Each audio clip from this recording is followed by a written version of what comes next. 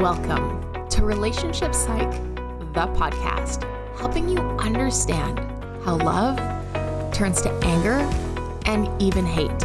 Through the episodes, you will learn how to transform doomed relationships into exciting, intimate, and long-lasting partnerships. I'm your host, Amber Dawson. I'm a psychologist, author, and speaker. A few of my favorite things are my husband, Grapes, and my adorable little dog, Riggs. Now let's learn how to create a soul-crushing love that lasts. Hit subscribe in your podcast app so that simply by listening, you can learn to create a strong relationship.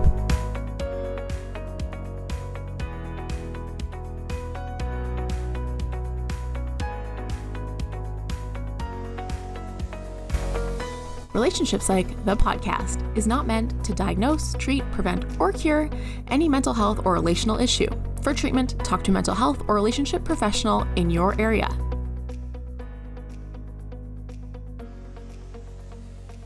What to do when you're mad at your significant other, and 3 steps to being angry and keeping your partner close-ish.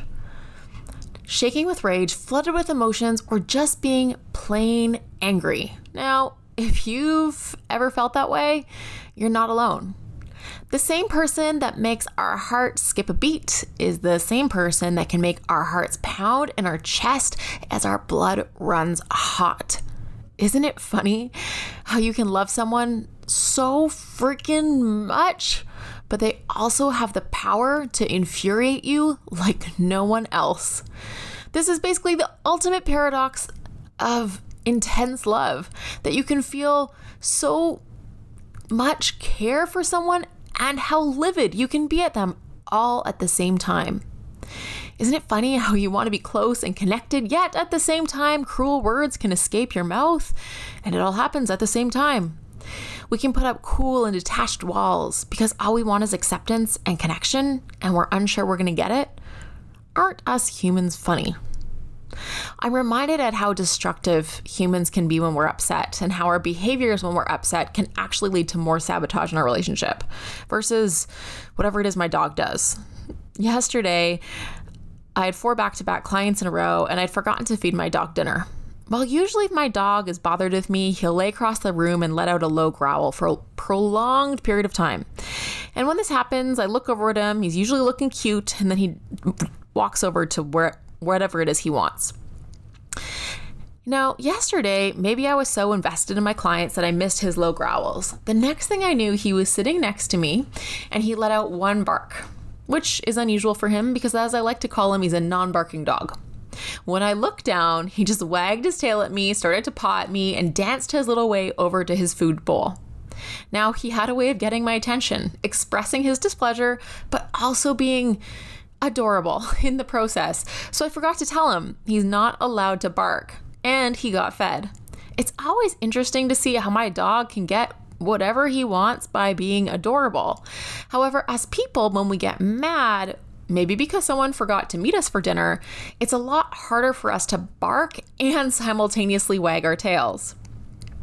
In episode 18 on how loving relationships become angry relationships, we talk about how love turns to anger. And in this episode, it's basically a follow-up, how to get through the anger. If we go back to episode 5, 4 doomed communication patterns, we have that episode to tell us what to avoid if we're going to do conflict with our partner and try to talk to them. In this episode, we're going to talk about 3 concepts to help us get through our anger with our partners so we can keep them close-ish even when we're mad. These 3 concepts are timeouts, remembering the flip-flop, and focusing on yourself. So how to deal with anger? The first thing is a timeout. When I introduced the idea of a timeout to Janine and Aaron, Janine was, mad at me. She thought it was unfair that if Aaron had done something, she had to take a break. From her view, he had done something wrong, and therefore he should have to make it better for her. And now. Her emotions felt so big, it was impossible for her to tolerate the difficult upset. I get it. Janine is not alone. In fact, when timeouts were introduced to me, I resented the idea. However, the birth of this podcast comes from my desire to take relationship science and make it easy for the everyday person, because using relationship science has transformed my relationship, my love life, although imperfectly. So what does the relationship science tell us about timeouts? It prevents us from saying really hurtful things that cause further emotional wounds, even if in the moment it feels like truth. Timeouts also help us get out of unhelpful ways of thinking that eventually lead to sabotaging behavior. In the widely researched therapy, cognitive behavioral therapy, or CBT, this teaches us a lot about how we think. There's a great book for many mood problems called Mind Over Mood. Change how you feel by changing the way you think. This is by Greenberger and Tedeschi. The main tenet is if you can change what you think, you can change how you feel. And equally, if you can change how you feel, hey, you can probably change how you think.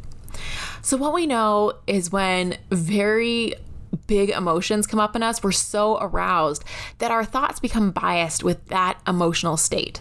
It's like we have tunnel vision attached to us, and we can only see the things that support our moods. For Janine, the first thing she would think when she got mad at Aaron was how selfish he was. And the more worked up she got, the more selfish she thought he was. Her mind, without her awareness, would start going through past evidence that confirmed his selfishness, which she could find because at points the guy had been selfish. She would get stuck in her negative tunnel vision supported by her emotional state. Because she felt so out of control when she was this upset, her inclination was to try to get him to fix it. However, because Aaron was also overwhelmed by her emotional state, usually he only did or said things that made her more upset. Janine was able to remember a time in her early relationship where Aaron had taken her on a nice dinner date. The couple next to them got engaged over dessert and they celebrated a special moment. The restaurant owner was so excited, they bought the entire place shots. Now, Janine seldom did shots. However, for some reason that night, she and Aaron ended up doing many shots. She was unable to remember exactly what happened over the course of the evening, but she knew it ended in a massive argument. She woke up in his spare room on the floor with tear stains all over her face. She vowed that, she knew before she went to bed, she vowed to leave him, but that morning, laying there on the floor with her mascara smudged all over, she couldn't remember why. So that morning, it was all a bit hazy, but she just wanted to see Aaron. She did not remember what she was mad about. In that second, it hit her like a ton of bricks. She had a choice. She could be mad just for the sake of being mad, or she could go cuddle with Aaron and say sorry for her part, although she didn't remember what it was. After explaining the incident, Janine was struck that there have been many times after going to bed angry, she awoke in the morning with a different attitude about their conflict. Being able to see the problem differently and being willing to solve the problem actively with Aaron rather than putting the problem on Aaron to solve. The moral of the story here is not going to sleep, well, although you could try sleeping, but it's to take a time out where you can just not think about the issue. I know. Easier said than done. At least when you're asleep, hopefully you're not thinking. It allows you to calm down and approach the conflict in a more balanced way. If you're not going to sleep, you just want to take a time out, make it at least 20 minutes where you do something that is not actively thinking about the fight. So go for a walk, call a friend, watch a TV show, read a book, or scroll on Instagram. Now that you know what to do initially, let's focus on concept 2, the flip-flop. Okay, what is the flip-flop? Think in your mind about all of your partner's best qualities. Maybe they're your emotional rock. They're successful in their career. They love to party and they're laid back. Now, early in relationships, we're easily drawn to all the best part of our partner's features, someone's personality. So what is the flip-flop? It's the idea that someone's best quality is also their worst. When you're seeing your partner in a positive light, you might think of them as an emotional rock. However, when you see them in a negative light, you might see that same emotional rock as cool and unfeeling. Let's try the rest. If they're successful in their career, you could turn that into is all they care about their career, not me. If they love to party, you could turn that into they're such a child. Or if they're laid back, you could turn that into they're uncaring. It's the frame for how we see our partners. And when we're angry, it can be helpful to tune in to that same aspect you're upset about and see what their positive characteristic is.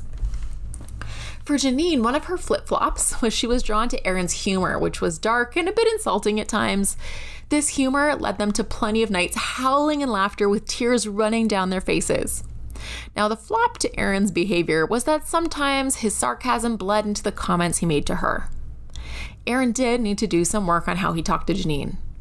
But one of the things we worked on with Janine is that when he slipped up, hopefully infrequently, and made a mistake, she could say to herself something like, one of the things I love about Aaron is his humor, and I would never want to lose that. This means from time to time, I'm going to have to tolerate the occasional misstep and remember it's not directed at me. If I get carried away, or he gets carried away, I'm going to have to bring it to his attention. This brings us to step 3, and how she was thinking about that is kind of focusing on herself. Now, when we're so angry, shaking, hot, heart pounding, all we want to do is make the discomfort go away. Make someone else responsible for how they have made us feel. We want someone else to fix the fire running through our veins. Hopefully, you've been willing to give the ideas of timeout and looking for a flip-flop a try, because those will make it easier to focus on yourself. By focusing on yourself, how you feel, and what you need, it can be a way to stay away from blame, attacking, criticism, or insulting. It restores our power to speak our truth and keep our side of the street clean while assertively asking for our needs to be met. When we're angry and we wait for someone else to fix our problems, oh no, we're giving away that power. We are powerless. By choosing to engage in our own emotional regulation and be actively kind in our solution process, we regain our power, which is, maybe a bit counterintuitive, but nevertheless, that's what happens. To regain our power, it can be helpful to remember that every partner in every relationship will make mistakes. So how you express your displeasure, how you self-soothe, and how you ask for what you need will often lead to either possible success or a little bit more dissatisfaction. When Aaron would use sarcasm, it was instant. Tension would flood over Janine's body and her palms would start to sweat. She quickly mocked him and would state in an exaggerated way whatever he just said and call him her third child. In doing this, ironically, she wanted him to make it better, but he would detach, get cold, and leave. Her response to his behavior sabotaged what she really wanted, for him to talk nicely to her. After she mocked him and called him a child, she did hope that he would come to her and say sorry and correct her behavior. But in the whole history of their relationship, this never happened. By focusing on herself, she was able to learn to understand her needs and communicate those needs to Aaron in a way that actually got her needs met. She started saying things like, maybe you didn't mean that the way I took it. Can you try that again? One time she even experimented with going over to him, giving him a kiss and saying, babe, redo. She played around with other ways of letting him know she was angry and needed him to try again. By making these changes, she was able to see what got her more of what she wanted, being spoken to nicely and having more consistent emotional connection. Now, this took real ownership on her to regulate her feelings and change the way she showed up in the face of anger. She had choices. When she was angry and focusing on herself, one choice was to give her power over to Aaron and just hoped he would magically fix it within the whole course of the relationship he had never done. Another choice she had was to think of a nice way that she could address him, which is what you heard in those prior examples. She came up with examples about timeouts or leaving, which she did have to practice before she could even get to the point of saying things different. And she tried other strategies as well. What she came to realize is when she focused on herself, she had way more choices and way more power. So what to do when you're mad at your significant other? Now I know probably a lot of you are looking for me to tell you ways to get your partner to fix it. But if they haven't fixed it yet, they probably aren't going to at least just fix it by themselves. This is where we need to change the attitude from a you versus me to an us versus the problem. If there's a problem, we need to think, how do we talk to our partner like they are that person we adore And how do we approach the problem together? So therefore, that means we also have to figure out, how do we align with our partner even on something, we don't like? If you're currently mad at your partner, you might be feeling like it's entirely unfair to have to think of we versus me versus you, because you right now might be feeling like it's them against you or something. You might be thinking it's entirely unfair to take a time out or to flip-flop, think about the flip-flop, because you feel like they are wrong. I know. Allow yourself to just have that feeling for a second. But maybe like Janine, you too can remember a past instant where after some passage of time, you were willing to compromise a little or talk to them in a different way about the same subject because you weren't so mad. Our partners will inevitably at some point make us mad. So the goal is to keep doing anger like our partner is someone we love, so we can solve the problems together.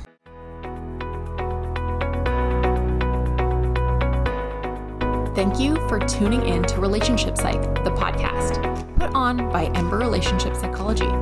If you're looking for more free relationship help or advice that comes straight from the couples therapy room, check out the free resources and the blog at www.emberrelationshipsychology.com.